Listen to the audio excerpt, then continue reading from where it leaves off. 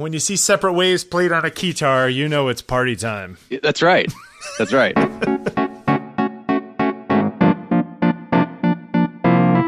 So it's Tuesday.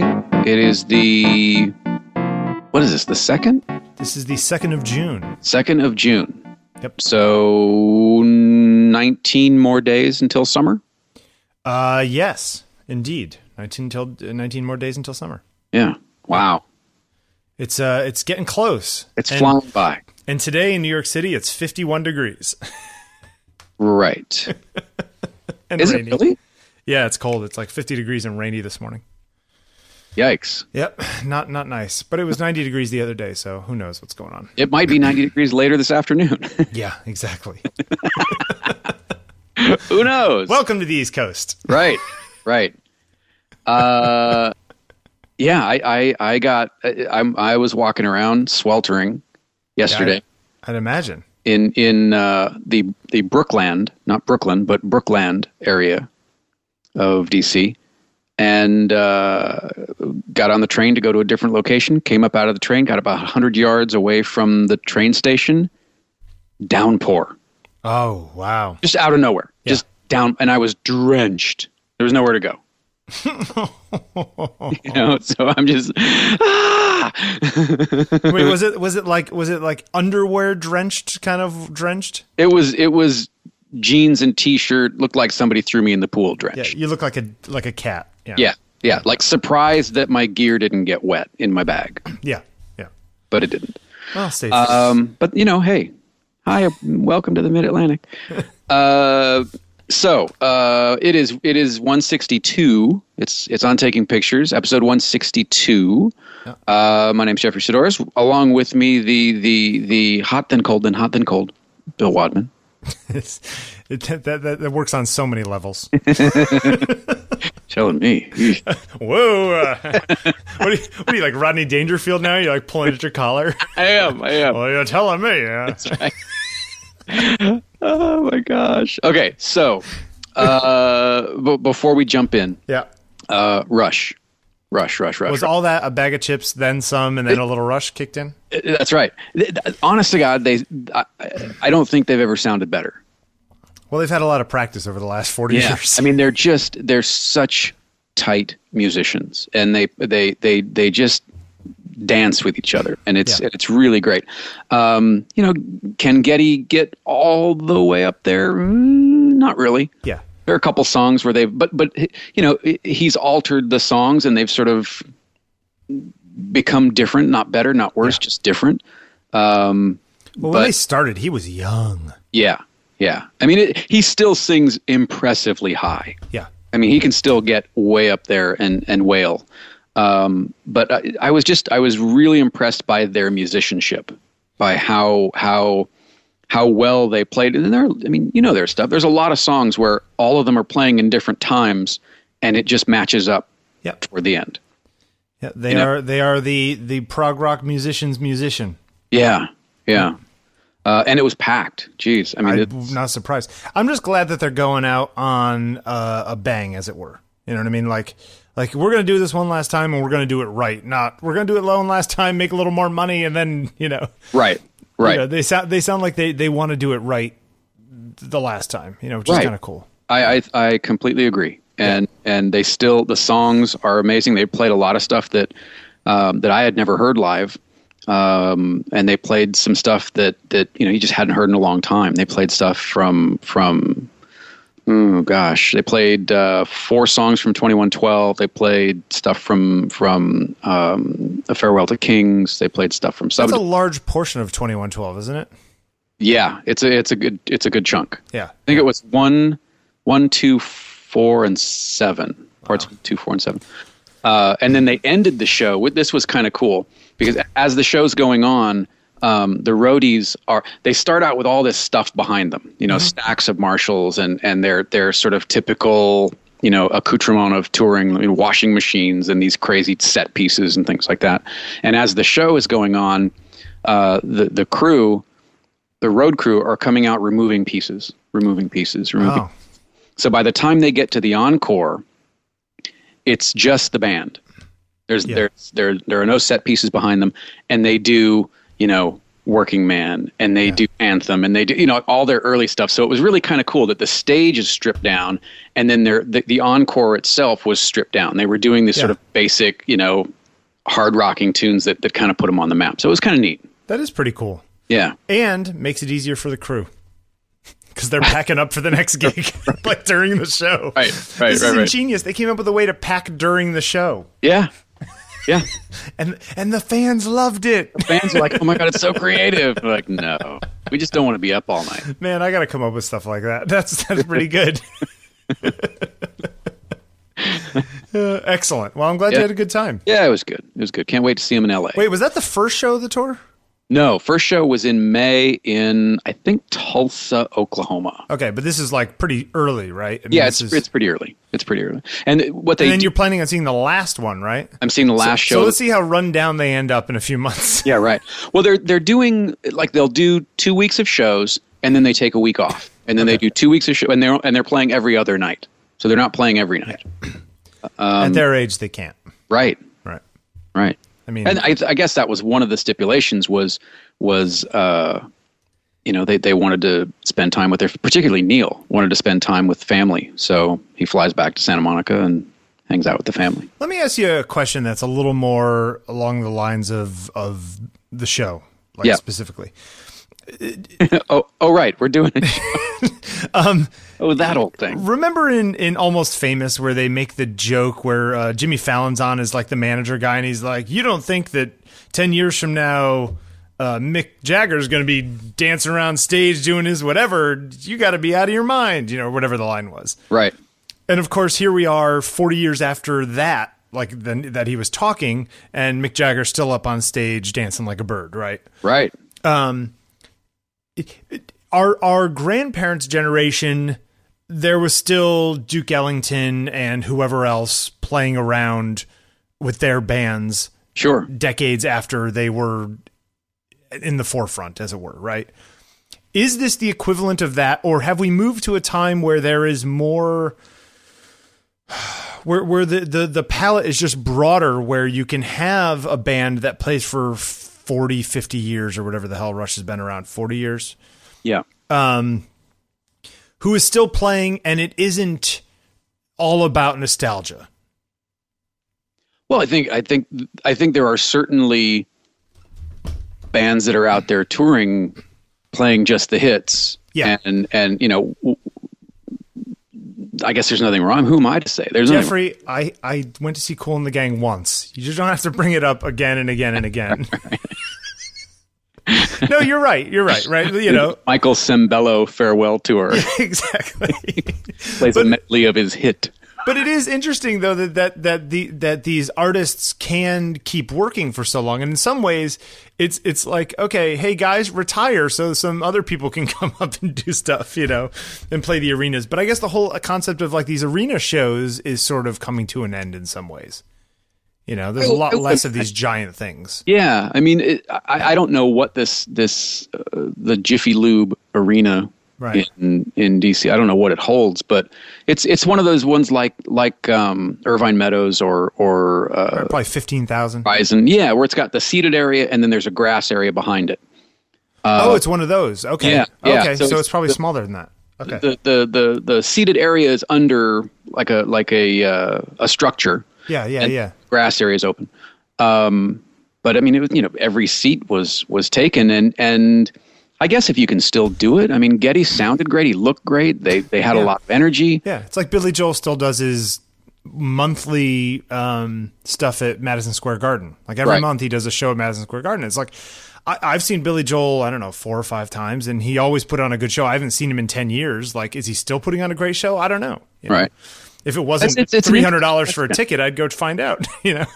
I mean, and with regard to photography, you've got people like Albert Watson still working. You got Paolo Reversi still working. You've got Jay Maisel is 84 years old. You've got a lot of people that have been shooting for a long time. Yeah. That are still working, but the ones that are working, it seems like they're still evolving. Yeah. But then there's others who were big for a long time and now sort of are trading on what they were doing 20 years ago. There's a lot of those guys too, you know. So it's an interesting combination. It's I don't know. It's just the way of the world's a different place now. However, apparently a few people, including our friend Mike, say that we got this whole thing wrong last week. Is that fair to say, or do you think that it's more of a tangential? Well, I mean, I think you know, I think you could give Derezowitz's article to 10 people that are interested or have, you know, some sort of knowledge in this area, and you may come away with 10 responses. Yeah. Mike made a lot of good points. I don't actually know what we were wrong about. Yeah, maybe we were, maybe we weren't. Well, I think that you and I have. Well, here, let's just say this. Okay. None of the things that I think that Mike Sakasagawa or James Gunning or a number of the people who wrote us like emails and little things about last week's show, where we discussed that article. What was it called? Just so I can. Death of the Artist and the Rise of the Creative Entrepreneur. There you go. I don't think anything that we said was wrong. I think you're right in saying that there are multiple interpretations of it, you know. And even if you sit and you discuss the stuff saying, well, you're looking at it from an old fuddy-duddy's point of view, there are all these artists now doing all these amazing things that aren't like what people used to do, but definitely aren't people just searching for likes on Facebook. Well, it's like, yeah, okay, that's true. That's always true, right? There's a spread of people in any world. Right. Like we were just saying, there's Rush at one end, and then, you know, there's the Felix Cavalieri from the Rascals, who still plays, you know, Rascals tunes at little places, you know. Sorry, you were saying. Well, I don't. You know, this guy isn't just Derezowitz I'm talking about. Isn't some, you know, fly by night internet. Well, right. I mean, you know, the guy has a terrific education. He's taught. He's you know, well respected. You know, I don't know that these are just opinions that he's just pulling out of a hat. Yeah. It would seem that there are, you know, years of study and research and scholarship behind some of these opinions, and you know. Derezowitz even says in the article that it's still kind of too early to know the answers to a lot of these questions.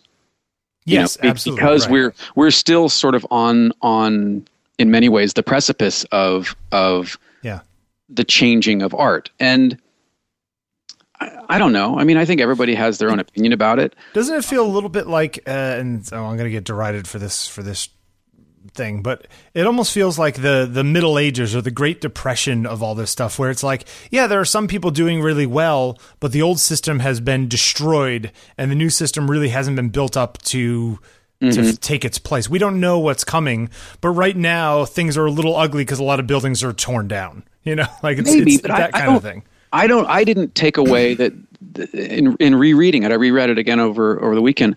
I don't think that it was, I mean, Mike called it a hand-wringing think piece, and I don't know that it is that. I don't know that Derezowitz is lamenting the future of art, nor is he romanticizing the past. I think it was kind of a more of a factual account of, look, here's where this came from. Yep. And you know, he's the first to admit that I don't know where this is going to go, but here are some things to think about.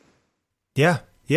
And as far as being cynical about the future of art, I'm not cynical about the future of art at all. In fact, I think I've hopefully been very clear about, I'm excited at the new tools. I'm excited at the new distribution methods. What I'm not excited about is art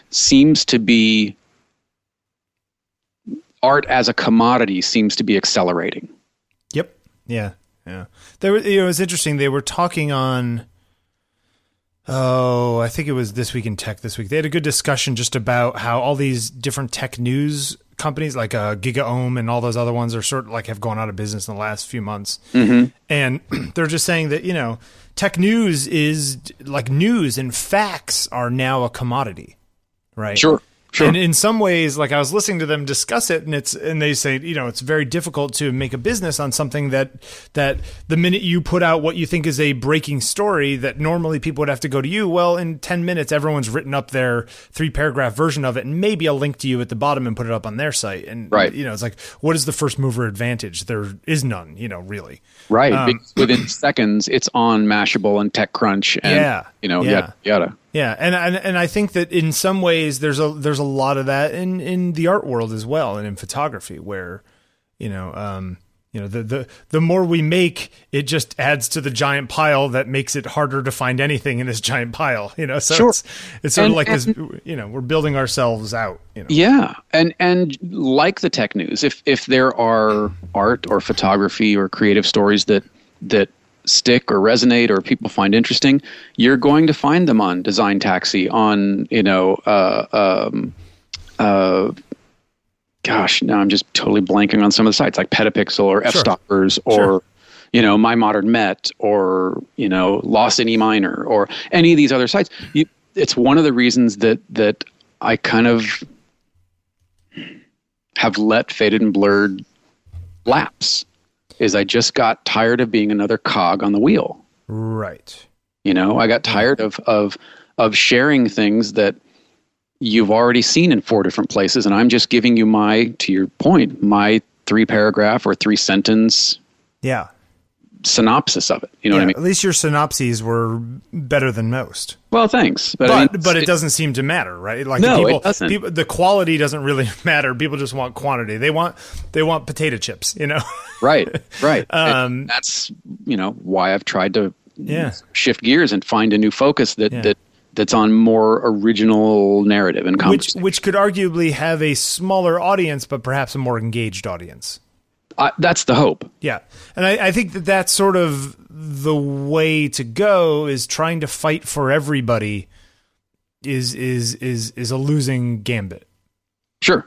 Sure. Yeah, it's interesting. But anyway, I think you're right that the people who commented and said we got it all wrong, I think ours was a perfectly reasonable interpretation. I think theirs is a perfectly reasonable interpretation.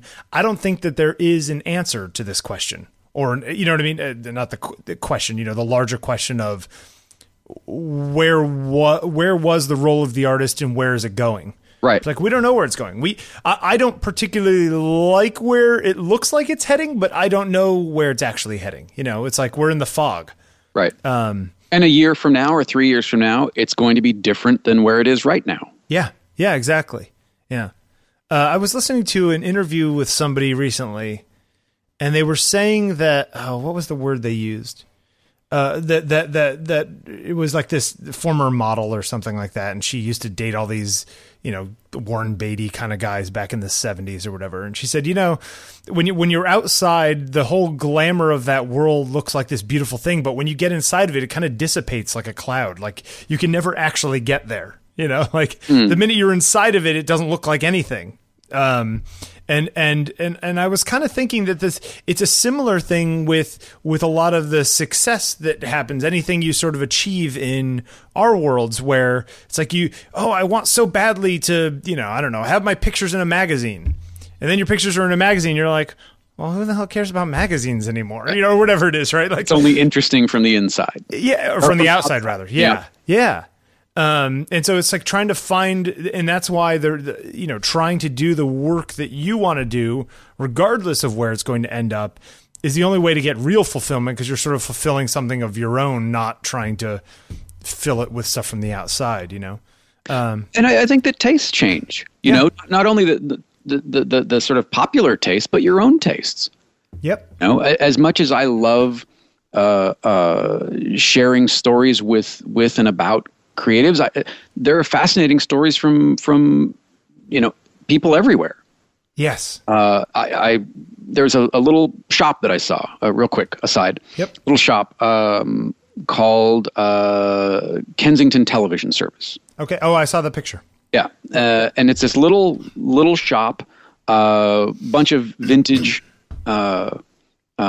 radios in the window, and so I went in. And this place is so packed with radios, you can walk in about 4 feet, pivot, and walk back out. That's it. Yeah. It's just packed. Hundreds and hundreds and hundreds of radios. And that's a world that's never going to come back, right? Right. And then there's a little back room that you can get to as well. So I'm looking around, and the owner comes in, and he says, "So what do you think?" And I said, I think it's the most amazing collection of radios I've ever seen in one place. What did he say? He smiled, and he's like, go ahead and look in the back room. Don't walk in there, but you can look. And I said, okay. Was it even worse? Yeah. Just stacks and stacks of receivers and turntables and Victrolas and old tube radios and these just beautiful pieces. And I came back out, and Doug is his name, and I said, "Okay, Doug, question for you." He's like, "Yeah." I said, "The place is on fire, or there's a flood, or there's." What do you grab? You get one thing. Yeah. You get one thing to save. What do you take? And he's like, "That's a good question." He's like, got his hand on his chin. And he's like, and he points. He's like, "Probably that." And I kind of follow his point, and he's pointing at a Chet Atkins record. And I said, That's what you'd save. All these radios, all these turntables, all Chet Atkins. And he says, "Yeah, because I'm a guitar player." I said, "You're a guitar player?" He's like, "Yeah, come here. So he leads me around to the front of the store, and the door to the store was open, so I didn't see it at the time. But he closes the front door, and there's a photo of a younger version of himself playing guitar on stage at the Grand Ole Opry. Oh. And he says, "That's me." I said, "You were on the Opry?" He's like, "Yes, I was." Yeah. So we're sitting there talking for a minute, and you got a good one with this guy. You got a live wire. Yeah. So we're talking for a little bit more, and he leans in. He's like, "Hey, you like eggs?" I kind of leaned back in. I leaned in toward him. And I said, "Yeah, I like eggs. You like eggs?" And he goes, "Oh, I love eggs." And he goes back in, and he comes out with a dozen eggs. What does he have, eggs on his farm? He's like, "Here you go." And I said, "You grow eggs?" And he says, "No, I grow chickens. The chickens lay the eggs." I was going to say. But it was just such a cool exchange. And this guy, I said, "Doug, I would love to come back and talk to you again if you wouldn't mind. I'd love to ask you about this wonderful shop you've got here." And he's like, "Would a piece of paper be okay?" I said, "Do you have a card?" And he's like, "I don't have a card, but would a piece of paper be okay?" So he disappears into the back room for a minute and comes out with this piece of paper with his name and number on it. And I just thought, that is so... that guy sounds fascinating. That whole interaction could have gone the exact opposite way. Right. Some super cantankerous guy. Right. But it was so cool, And, you got a radio needs fixing? Get the hell out of my store. Yeah. It was really, really cool. Yeah. You know what? These are stories that are everywhere, and they don't have to be hour-long stories. They can be these little sort of 20-minute vignettes, but they're interesting. No, and that's a good one. You should definitely go back there. Yeah. So anyway, thank you. But it's it's like, well, there's an example. I was talking to somebody the other day about, I don't think it was you on the show, it was somebody after that. Just the whole idea that nothing ever gets repaired anymore. We just throw it out and buy new ones. Right. And it's true. It's like stores like that guy's store. I mean, who the hell would have, that's the equivalent of having a computer repair shop with computers all the way back to original PC parts sitting in it. It's like, those don't exist. Or maybe, it's like a handful of them exist, but not in the same way that radio stores were in every single town, Right.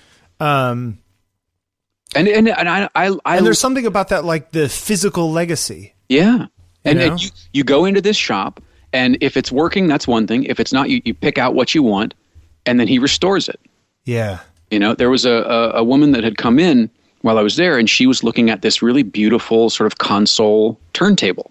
All, I don't know what kind of wood it was, but it was just beautiful like wood. Mahogany or something. Yeah, something like that. And, and he's like, "Excuse me for a second, I need to talk to her." And I just kind of wanted to, I didn't move. I just overheard the conversation, and he says, "Well, it's going to cost you X number of dollars because I've got to, I want to clean it up, and I want to replace all the motor mounts and new cartridge and da da da da." It's like, I don't want you to have to come back. Yeah. When I send this thing out the door, I want it to be good to go. It's going to work for the next 30 years. Yeah. Right. Right. And you're right. That sort of I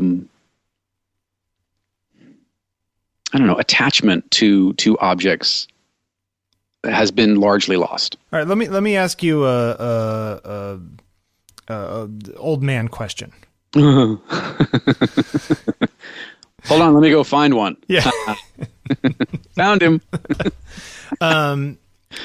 Let's say that, okay, there's this new sort of maker movement. I'm sure there's some kid in Austin or Portland or Brooklyn or something who has a shop where he's rebuilding old Victrolas or whatever in a similar way. Right. Is what they're doing different or the same as what this guy's doing? On some level, it's probably the same. Yeah. You know, you're giving these old things new life. You're giving them a new home. You're exposing people to maybe an era of technology that has vanished largely from the mainstream. Yep. Whether or not, you know, I don't know enough about these youngins fires versus solid state. Yeah. I just mean that, like the philosophy that goes into it. Is the modern maker movement the same as the kind of thing we just heard this in your story? I think there are parts of it, sure, that overlap.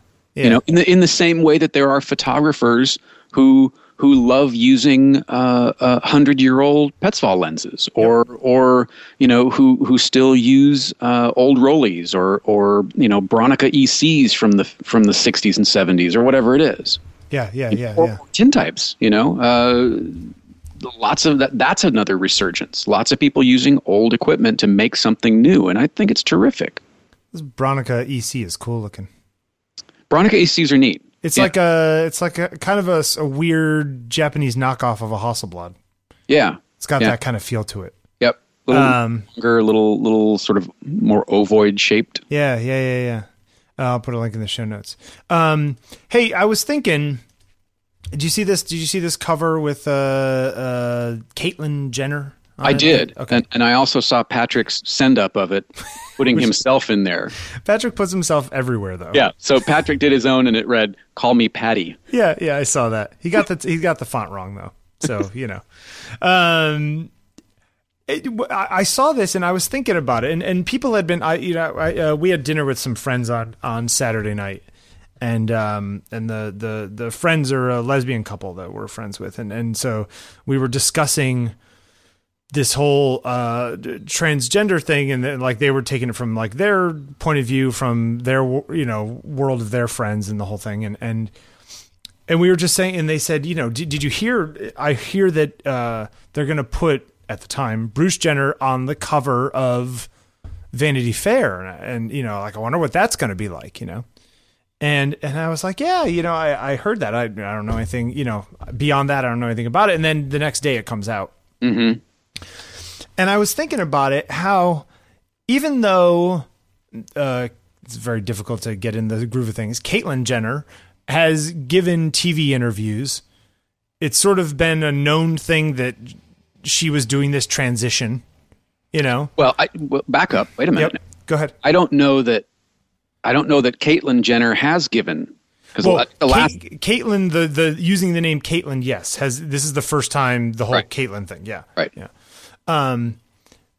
But there have been interviews, there's been talk. It's like this is a known thing that's been happening. It's been in process. Sure. I think it's interesting that still in 2015, it is a photograph on the cover of a print magazine, which is sort of the turning point, watershed cultural moment for this whole thing that's happening. You know what I mean? Right. That in the end, that picture of her, whatever you think of it, I think it's an okay picture. I don't think it's an amazing picture, but I think it's a good picture.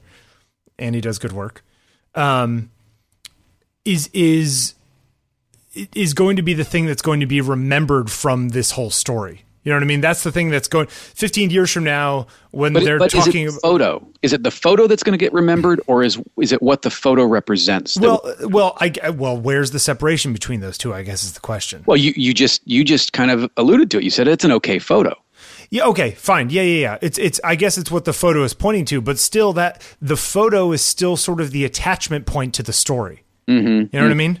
Like it's going to be the thing that there is. I think that there was some 8mm footage of the kids running at Kent State, but it's that picture of the girl on the ground screaming help above her friend who got shot. That is the thing that, if you think Kent State, that's what pops up in your head. Sure. You know, that picture. And I still think it's amazing that in 2015, it's still a picture, and it's not just a picture, it's a portrait that people took time and care and made the person up, and good lighting and a good photographer. Like it's a proper portrait in the old school way of thinking of it. Not a selfie on her phone. That is the one that is going to be remembered. I just think it's kind of neat. Yeah. I don't know. What, do you have any other thoughts on that? A lot of things, actually, because I find this story fascinating, and I mean, without sort of going down too much of a rabbit hole, yeah, the word brave gets used quite a bit with regard to this story, and I wonder, is the perception of bravery as strong within the LGBT community as it seems to be outside of it? Wait, restate that. I'm sorry. I'm not quite understanding what you're saying. Well, I mean, you see a lot of the newscasters that are talking about the story, and they're like, oh, she's so brave to do I this. see what you're saying. Yeah.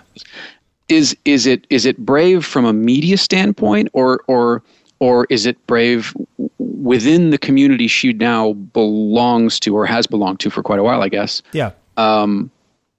I'd like to think that bravery is pervasive throughout.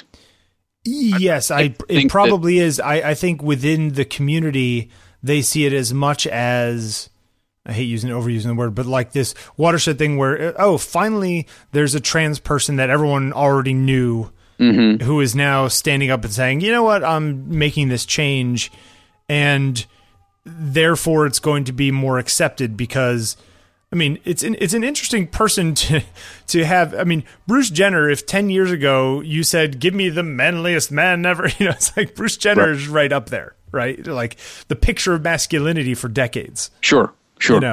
And by him making the transition, it's like, wow, okay, this is opening up in the same way that what's his name? Magic Johnson saying he was HIV positive. It's like, oh, this could be anybody. Mm-hmm. In a similar way. Do you think this will help to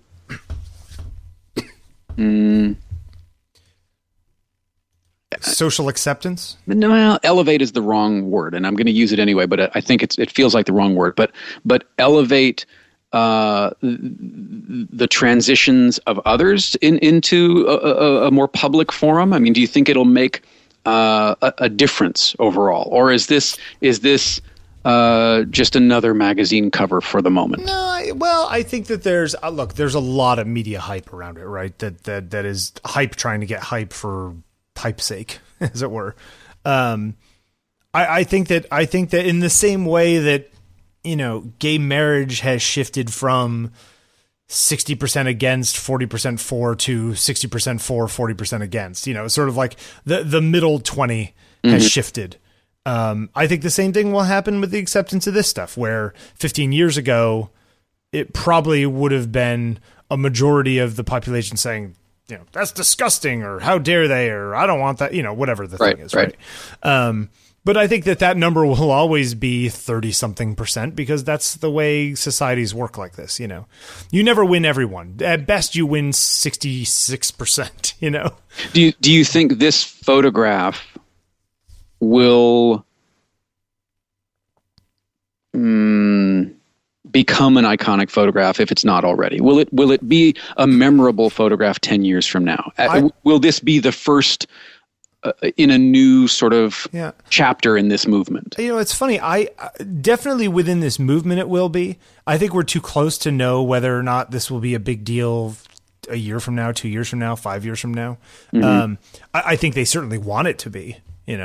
Right. It is interesting though that it's also, the idea of a Vanity Fair cover has arguably less cachet than it had 10 years ago. I mean, it's still a big deal, but there are so many other things out there, that it's a little bit using the last vestiges of power in old media in order to pursue some sort of to give legitimacy to something that many people argue lacks legitimacy. It's really, I mean, I think the whole process is fascinating. By the way, there's a video on the link I'm going to put in the show notes, where they show Annie shooting, Caitlin. Sorry, it's very difficult to change muscle memory like that. Right. Well, even she says it. Does she? Yeah. Like, oh, hey, it's Bruce. Oh, no, I screwed up. It's not Bruce. It's Yeah. Well, so they're doing this. They're doing the photo shoot, and it's interesting from a photographic technical point of view. They have this like octabox up real close to her, and the octabox has off like 6 inches off the front of it. There's like another level of diffusion that's clipped on, which I hadn't seen before. This exact setup, so I've actually eager to take a look and figure it out. There's sometimes I have a 4x6 diffusion panel that sometimes I will clip up like sort of near the model and then have a softbox shooting into that. So it's like a double softened, kind of thing. Yeah. So I like the effect of the gold walls. Yeah. The gold, or it looks silver. Whatever it is. So yeah. I wonder, is it just reflective, or did they make like a silver leaf? No, I mean, I wouldn't be surprised. Well, because you can see the seam up there. I think they're just... okay, right by the T. I think they're just big 4x8 silver reflector boards that they just stuck together and made a little corner. She's trying to get all pen on that. I love reflections, though. I like the quality. Yeah, the reflections are nice. Interesting. Super soft light. It's where it's at. Yeah. Well, for this kind of thing, it's where it's at. I have a shoot on Thursday. I have to go out to New Jersey and take pictures of this older woman, and it's like, man, what am I going to bring? And I was looking at this thing. I was like, oh, I should maybe bring a setup like that. It's also nice because the reflectors also act as like a little fill from the back. So, the whole thing just contains the soft light. And I think in the video, they show there's another guy with another whiteboard or reflector off camera left, Yeah, it's interesting. Anyway, I just thought that was an interesting thing to discuss. Yeah, it's again. I'm curious to see, years down, how this helps the movement at large, and is this going to help people? Become or transition to who they feel that they really are. Yeah. It's fascinating, and it I think it really does speak to the power of a photograph. Yeah, that's exactly my point in putting it in the show notes. Yeah. But still to this day, what makes people talk is a picture. It's kind of neat. Yeah, it is. You put in this video of Kate Moss doing an interview. It just was kind of funny. Kate talking about some of the excesses of the excesses of supermodeldom in the 80s and 90s. Yeah. Taking limos to photo shoots and I like the part where she's just like, oh, I love the Concorde because if I didn't want to go fly at night, I'd be just like, oh, I'll just leave in the morning. Right. And it's like, wait, you just like decided that you were going to switch your flight to a flight that costs like $6,000 to get from, whatever it was. So it's just kind of interesting to talk, to see one who was inside that circle. Yeah. And talking about how some of the other models took her under her wing, and the whole supermodel thing always struck me kind of strange. I mean, when did it? When did that happen? When PR people created that. Yeah. And do you strive to? I don't know. It's weird. Do you want to be a supermodel, or do you want to be a model who then gets the sort of moniker bestowed upon you? Yeah, you're super. Model? Yeah. Yeah. What's interesting about it, though, is like you hear her talk, and I mean, obviously she's a beautiful woman, and I'm a straight man, so I've always, like there are pictures of her that are amazing, but then I hear her talk and it's just like, you just kind of ruined it for me. It's like, it's funny because remember when we were watching that Rankin, the making of all the old recreations of all the old photographs thing? Yes. There's that scene where he has Heidi Klum in the studio and he's shooting her, and she's like well spoken and cool and like matronly in the like kind of good way. You know what I mean? Just sort of like, oh yes, I've been around the world. Like I've whatever. And you hear Kate Moss here, and she's just like F-bombing up a storm and all this kind of stuff, and you're like, wow, there really is a difference between all of you people. Like when get out from behind the camera and you're not all the same, Just people. Yeah, they're just people. Yeah, I did find it interesting that there's a very famous Calvin Klein ad of Kate Moss nude, laying face down on a sofa. Yeah, and she was talking in this video about it took them 10 days to get that shot. Yeah, I wonder if that's hyperbole. Well, who knows? I mean, she seemed to speak very literally about it, and she says that they probably got it in the first roll, but her photographer and then boyfriend kept going for 10 days in this little house in wherever it was. He must have been on drugs. Well, at what point are you just like, okay, this is I don't know. We got enough. But it's interesting. Yeah, no, it is interesting.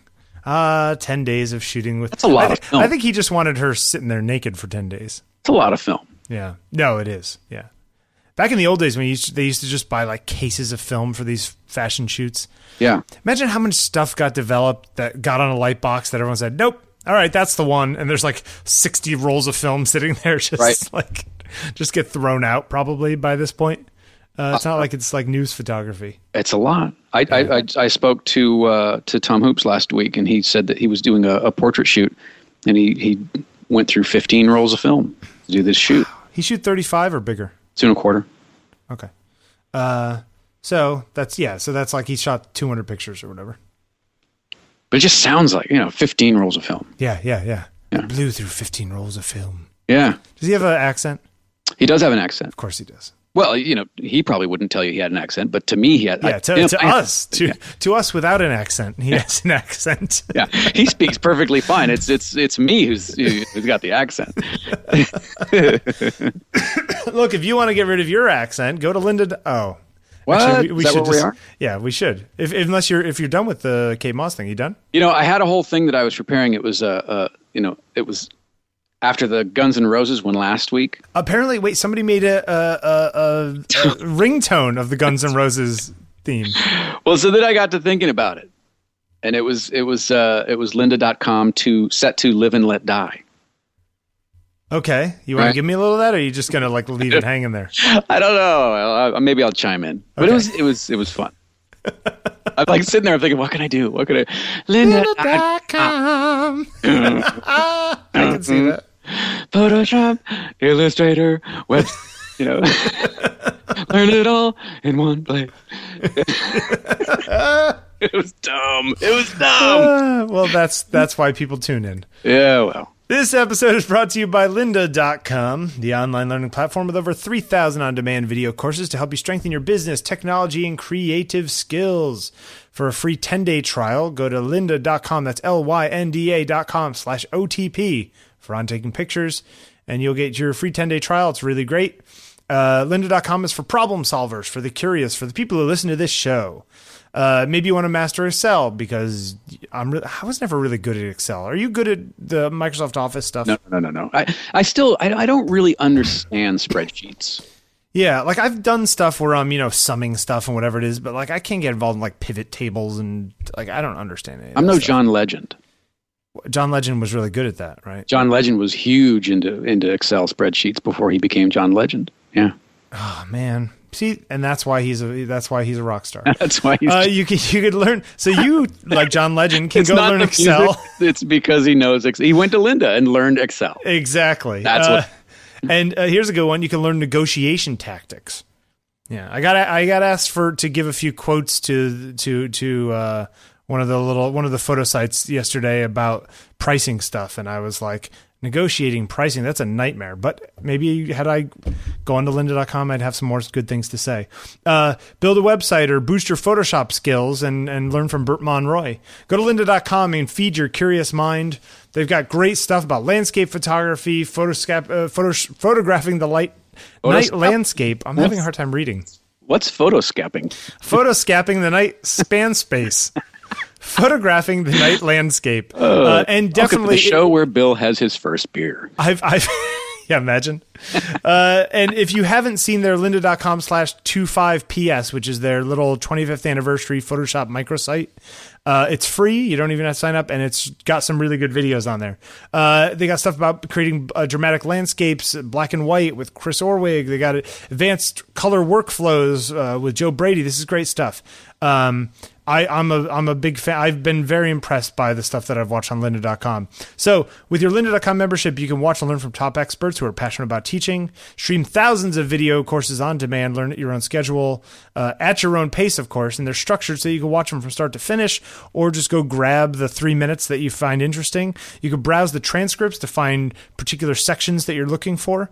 And then you could even take notes and refer back to them later, and watch them on the go on your iOS or Android device, and make playlists and share them with your friends. It's crazy.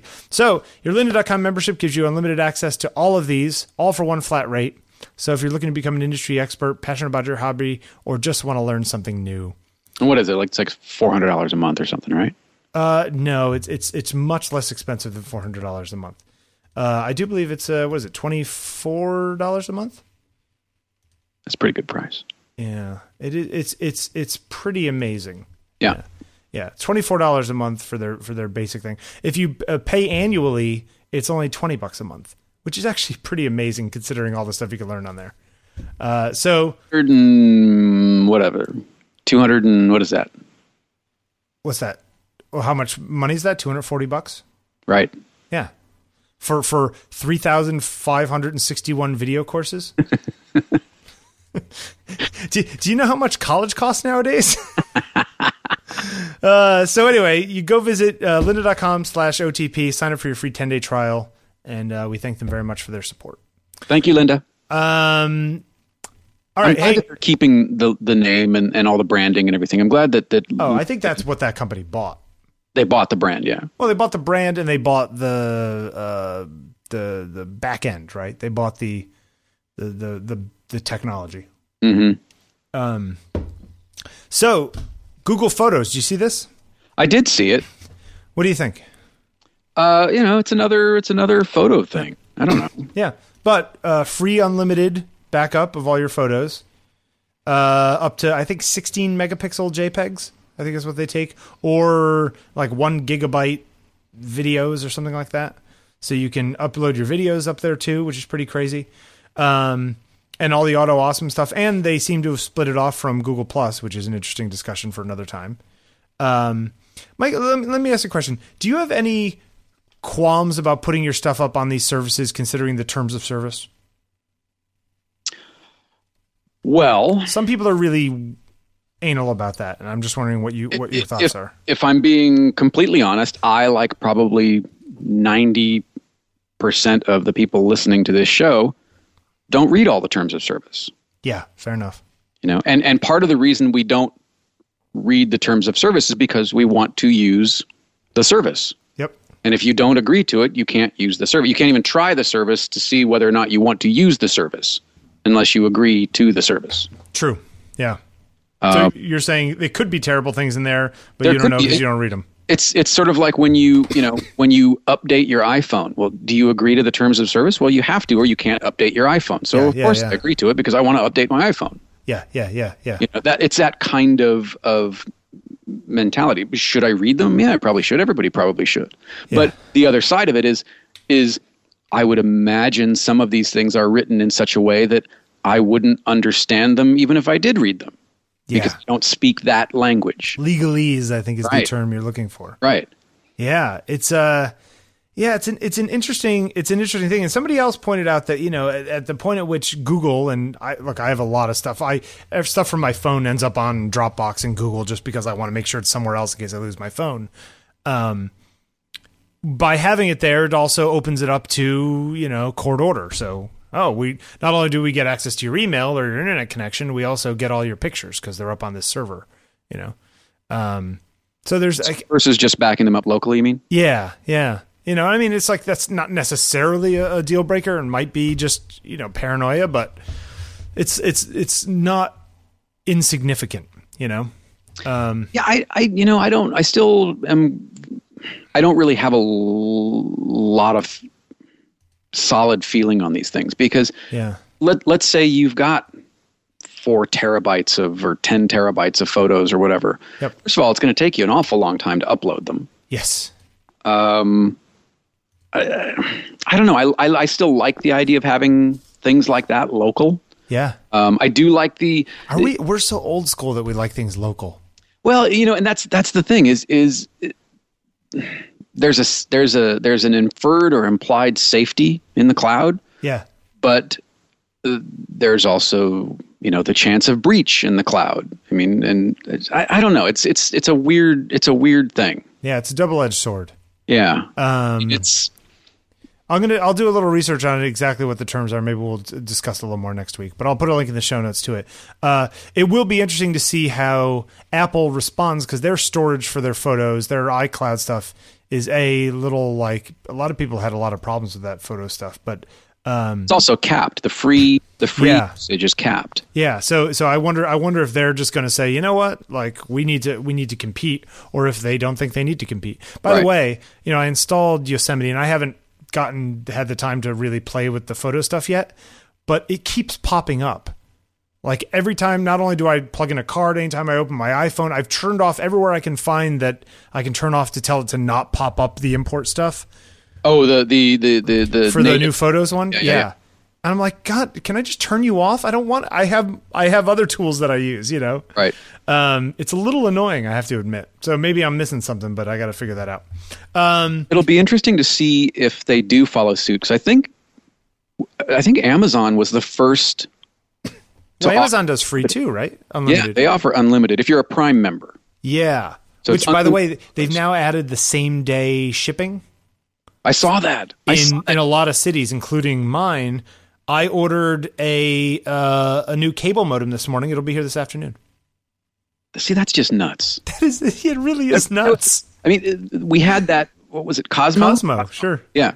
Yeah. Somebody made a joke about that. I was like, man, now I'm like, you know, itching for some Ben and Jerry's and a DVD. You know. Right. Yeah. Yeah. It's really. And here, Amazon is actually doing it. Over 1 million items from their warehouse have been moved to these cities. It's crazy. Can you imagine the infrastructure of that company? Yeah. They had, I bought one 4 terabyte drive a few weeks ago. I was going to buy another one.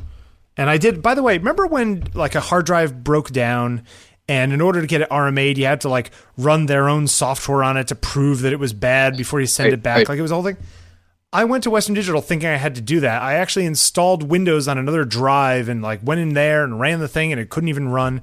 So I go to do the RMA and they're just like, so what's wrong with it? And I was like, fails, you know, software tests. It was just a drop down. And they're like, okay, sure.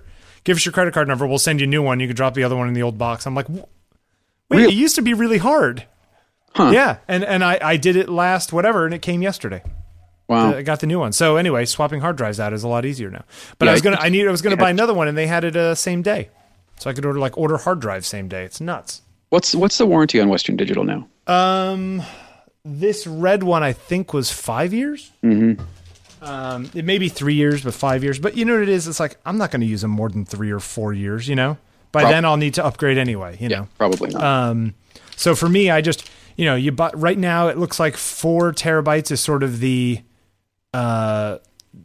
sweet spot where you pay X amount more and you get the same amount. Like it costs $100 for 3 terabytes. It costs $130 for 4 terabytes. So you might as well buy the 4. Right.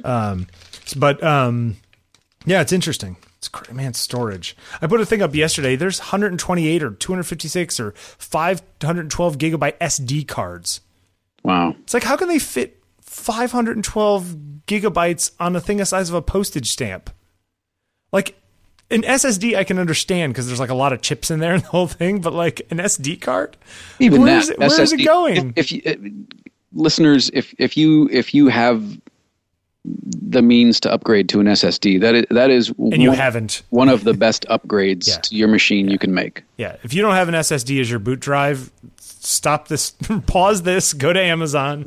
Nice. Buy a Samsung 850 Evo 256 gig for like $80. And it's not just boot times that you're saying. It's responsiveness really of the entire interface. Yeah, it really does make the machine feel like a new machine. Yeah, yeah. Okay, so last week we talked about Richard Prince. Yes. And how he took these pictures off of Instagram and made a comment, printed them out, and then is selling them for $90,000. Apparently, a number of those were taken from the Suicide Girls Instagram feed. Right. So the woman, Missy, who from Suicide Girls, decided she had to put up a blog post where she said, everyone's asking me what I think about this. Well, here's what I think about it. And she took all of the pictures that Richard Prince commented on. She put another comment underneath it and said true art. Did a screenshot of that and is selling her own prints for $90 with the money going to, I think she's giving them away. I think she's giving the money away from what I understood, but I might be wrong. But basically for, 1% the price or whatever it is, or 1/10 of 1% of the price, she's basically giving you the same thing. She's making big prints. I thought that this was an interesting way of sort of, even if she can't complain legally, this is a witty way to retort. Well, she writes in the article, if I had a nickel for every time someone used our images without our permission in a commercial endeavor, I'd be able to spend $90,000 on art. Yeah. I was once really annoyed by Forever 21 selling shirts with our slightly altered images on them. But as an artist, Richard Prince is an artist, and he found the images we and our girls publish on Instagram as representative of something worth commenting on. Part of the zeitgeist, I guess. Thanks, Richard. I'm just bummed that his art is out of reach for people like me and the people portrayed in the art that he's selling. Yeah. So I think, he's basically doing this. She's doing the same prints for, $90, which is actually kind of a neat way of doing it. So we're going to put a link in the show notes. I thought it was kind of funny. A good idea. A good send they're donating it all to EFF. Oh, there it is. Okay. Yeah. Oh, so, there it is. Yep. They're donating to the Electronic Frontier Foundation. And I'm a big EFF fan, so I think that's pretty cool. Yeah. I'm a big ELO fan. You're not an EFF fan, though? I am. Okay. But you just wanted to throw in the... It's me just being dumb. ELO's good. Get a little jet. Okay, sorry. Okay, so what else we got? Mary Ellen Mark died last week. She did. 75.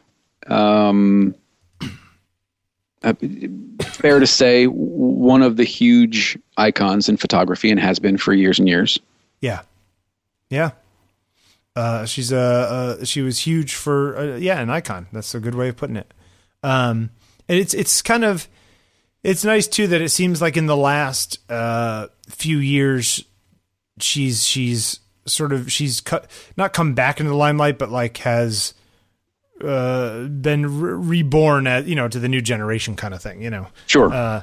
Rediscovered. Yeah. Yeah. A good way of putting it, which is nice. And look, she's worked for every single magazine that's ever been known pretty much, and done all this great work and all the rest of it. And, she dies at 75. It's like, that's not a bad life led, from what we see from the outside. And by the accounts that I have heard, was a lovely person. Yeah. And was very aware of and again, I never met the woman, but seems to have been very aware of the importance of photography and respected her relative place in it. Yeah. Yeah. Which is kind of nice. It's classy, I guess is the way to put it. Mm-hmm. So it's very sad to see her go. We'll put a link in the show notes. And if you haven't gone to look at her work or don't know enough of it, go do a Google search and you'll find plenty of stuff to take a look at, which is all totally worth seeing. Yes. All right. So let's talk about the assignment from last week and the assignment for this week. Real quick. I'm going to send you something. Maybe we can put this in for next week. I forgot to ask you about what you thought about it. It's, this producer, Steve Albini. Do you know him?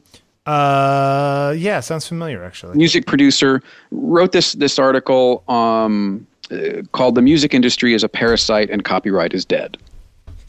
Okay. Right now. Okay, I got you. Yeah, music business. Okay, I'll put a link in the show notes and we'll talk about it next week. Yeah. Right. Mike Sakasagawa just picked up a pencil. Yes, he did. He's ready to write. He's like, bring it. Anyway, it's interesting, and I think there are quite a few parallels that we could draw. Yep. From this article on music to art and photography and things like that. Yeah, absolutely. Let's that'll be a topic for next week. Oh, not for nothing, but T-shirts at Rush. Yes. How much? $45. 45? 45. Actually, that's not as much as it could have been. For a T-shirt? That just seemed like a lot. Let me ask you a question, though. On the back of the T-shirt, does it list the locations of the shows? You know what? I don't remember. You know what I'm talking about? Yeah. Like, that was the thing back in the day, right? Yeah. I think the R... Look, Hartford, Connecticut's on the back. Yeah. The R30 tour T-shirts did, but I'm not sure if R4... I would imagine they would. I mean, that seems to be a thing, right? Yeah. Well, it used to be a thing. I guess that's sort of a dying thing. I don't know if the Beyonce T-shirt still has that stuff on it. Could be wrong. You want to go look real quick? Somebody prove me. Oh, that was good. That was good. I've never seen her live. Man, I haven't been to a concert. I haven't been to a concert bigger than like a theater in a decade. Really? Yeah, I haven't been to like I can't remember the last like arena quote unquote show I was at. It was a long time ago though. It's, I mean, it's a thing. These shows are so incredibly expensive to mount. Yeah. Versus a club tour type of thing. Yeah. And I mean, I also like the intimacy of the smaller venues. Sure. When I can. Like, I know I'm not going to see Billy Joel at a little place anymore. But a lot of these other people will play small things, Anyway. It's good stuff. Yeah. And I don't know, that's not even getting into the whole idea of acoustics and how things actually sound smaller versus larger. And I mean, I tend to prefer to sit further away in larger shows. I don't want to go home with my ears ringing. You need to have some of the Eddie Modic little earplugs that go in that just sort of bring it down, but don't mush it. What are they like a 30 dB drop or something? Yeah, 25 usually. Yeah. They cost like $12-15 on Amazon. I'll buy you some. Well, you don't have to do that. But thank you. Yeah. Eddie Modic earplugs. I'll put a link in the show notes. They're really great.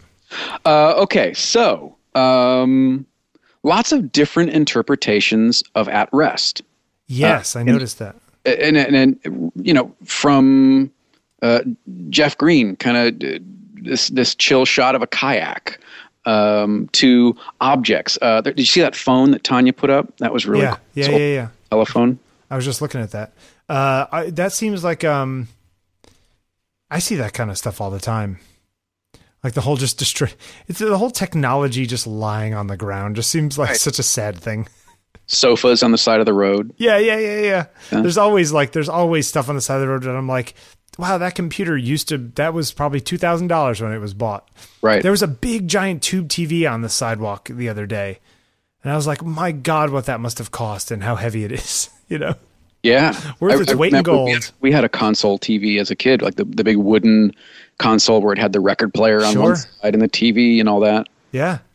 It's crazy. Sorry. Great shot by Rick, a boy and a cat. Yes, I like that one. That's fun. So lots of really good stuff. And again, lots of great interpretation of At Rest. Some new abstraction shots up that are really good. Wow, this is shot by Dennis Skyam. The what is this? Royal Palace in Copenhagen. That almost looked like the Louvre when I first saw it. I was going to go to the Royal Palace in Copenhagen, but I had a thing. That's good. I went and had eggs instead. I guess. Yeah. With an old man. That's right, with an old man at a radio store. No, it was good. So yeah, lots of really, like I said, interesting stuff. Yeah. Hey, did you see my cloud shot over the station? Is it up here? Yeah. Oh, I missed that. Hold on. It's this sky shot over the Brooklyn metro station. The clouds, big and puffy and fun. Oh yeah. Huh? It's like I think you just made some art there. Yeah. Well, you fell into it. That's not for me to say. Yeah. A million monkeys on a million typewriters. That's right. It was bound to happen eventually. Hold on, I got to go write something while I'm on a roll. Genius. Alexander, I love this piano shot too. Yeah. So lots of fun stuff. Oh, that cloud is great. Yeah. Thanks. Sorry, I just found it again. Well, I like that. Nick posted the tire swing. What is that? A river? Looks like a river in the background. Neat.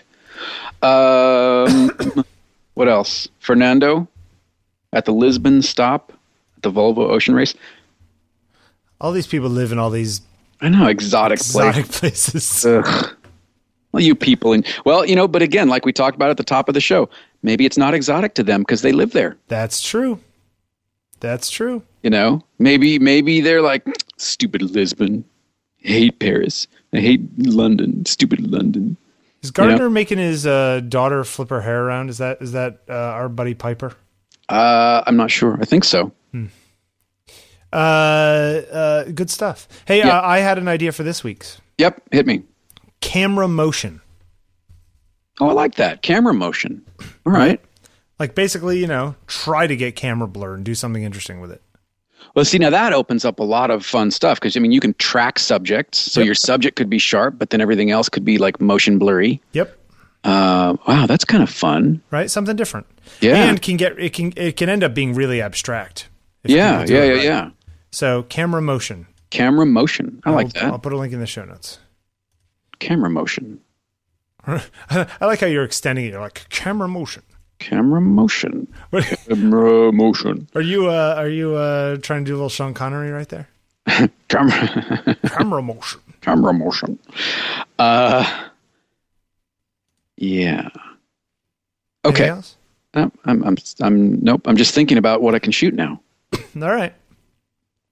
There's a lot of apps too that do slow shutter speeds if you want to force your phone to not push too hard. You know what I'm talking about? Okay. I thought I had one. A lot of them though, they're not actually changing the shutter speed. What they're doing is basically shooting video and merging the frames.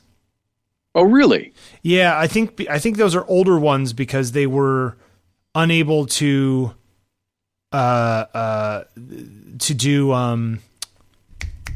they're before iOS 8 or whatever it is, they were unable to have the API to do the shutter speed stuff. So the trick they were using was doing that, and I have yet to find a new one, but maybe one exists and somebody's got one. There's one called Long Expo that I've used that was kind of fun. Interesting. But yeah, I mean, that's a neat little hack though, Yeah, that's pretty clever. Yeah. We can't do this, but yeah, but we have all these sort of low res frames that we can merge together. Right. Yeah, it's good stuff. You put in this photographer of the week. Yeah. Masataka Nakano. Wait, say it again. Masataka Nakano. Excuse me? Masataka. That one really rolls off the tongue, though. Masataka Nakano. This comes from our friend in Tokyo, Christopher Matheson, and who first showed me the those like the really long exposures of cities where the people in the cars just disappear. And when I first saw these, that's what I thought they were. Yes, but apparently they are not. No. These are really pictures where there's no one in the frame. Apparently. How is that possible? I don't know. Okay, because that really is kind of making me... I don't know how I feel about it. You know what I mean? Like, that makes me unnerved that there are scenes from, like, Shinjuku where there's nobody. And it's like, wait a minute, that's impossible. There has to be people. There are 10,000 people there every 10 seconds. Like, right. Like, I don't understand when there ever was no one there. How do you do it? Because I'm still convinced that there has to be something going on there. But apparently not. Okay, I think you need to. If this guy speaks English, I think you need to do an interview with him because I want to know. I mean, so these are color cityscapes, mostly around Tokyo in this examples right. that I've seen. He has several books available on Amazon. Oh, and there's one in Kyoto train station because I know that train station. And there's no one in these pictures. There's pictures of these 4-lane highways, and there's no one in the picture. Subway cars, no one on the subway car. It looks like he either did multiple exposures, merged them, and blanked out the other people or something. That's what I thought he originally did. Even if it wasn't a long blur, maybe it was, I took 6 exposures and I grabbed the bits that no one was in at any one time, Right. But apparently, they're not manipulated or composited. So how it's just freaking me out. It freaks me out too a little bit. It's like he's some sort of crazy, monk or something. Like he wills the people away and takes the picture. Or he sits there for 6 months for that one moment when right. Yeah.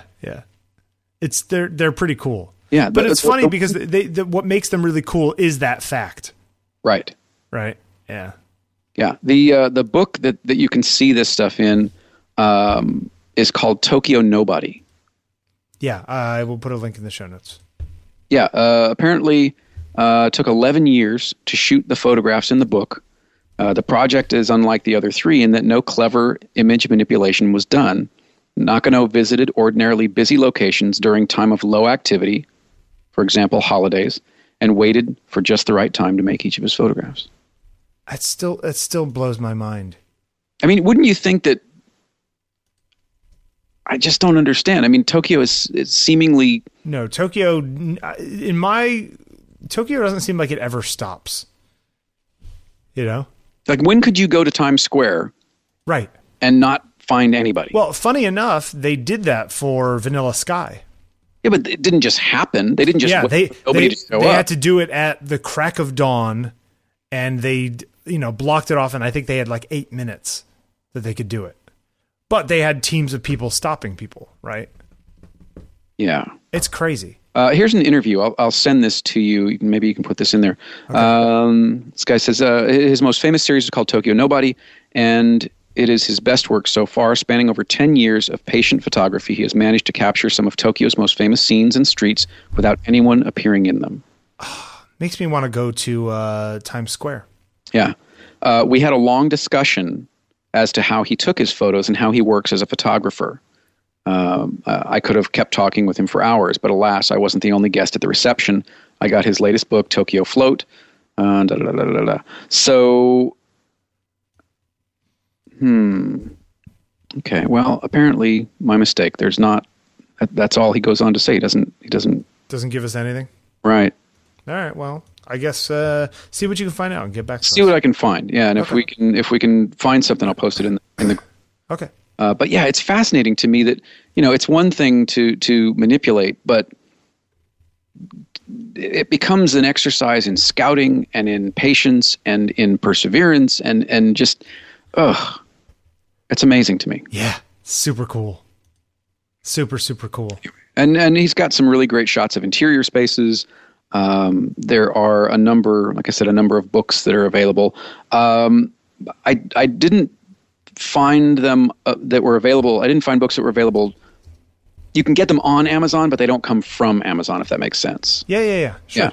So you've got to do like the third party thing.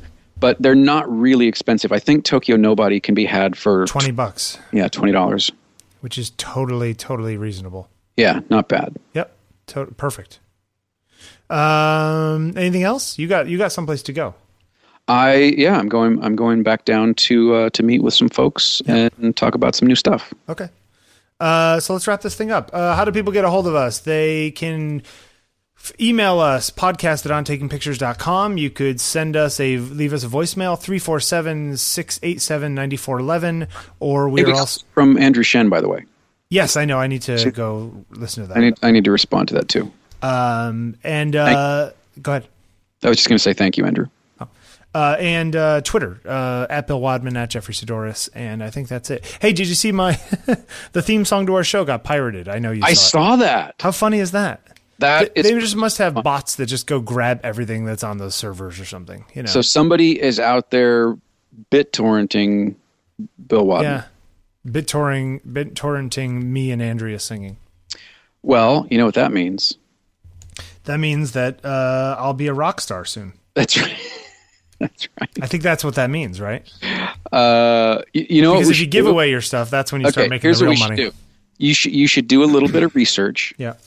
Find out how many sites has it been on. I don't know. I only found out about it because I have a Google alert for my name just for random stuff. Okay, we should do some searches and find out what sites it's available on. Yeah. And do like a tour T-shirt, but instead of the cities that you visited, it's the sites. Put the sites that it's pirated on the back of the shirt. That's a good idea. Come on now, you heard that here. Every once in a while, you have a good idea. It's not very often. It happens, and when it happens, it's a good one. You know, that's all I'm saying. That would be funny, right? Yeah, it is. It's on bestmp3use.com. We should do it. The back of the shirt. It's just got like all the file sharing sites that somebody's got to be able to do that. Somebody's going to take that and they're going to say they come up with it, but they didn't. That's so weird. Yeah. Free. It's so wrong. All right. Go do your thing and we will talk to you guys next time. All right. Thanks for listening, everyone. All right. Bye.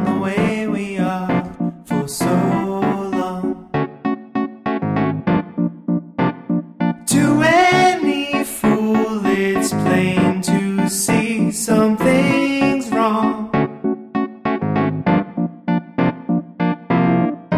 Eyes this way, say what you wanna say, though I know your words will lay me out, so I can hear you think out loud, going through your thoughts the way I have for too long. It's clear to me the way you see me is wrong. Eyes this way, say what you wanna say, I know what you will say will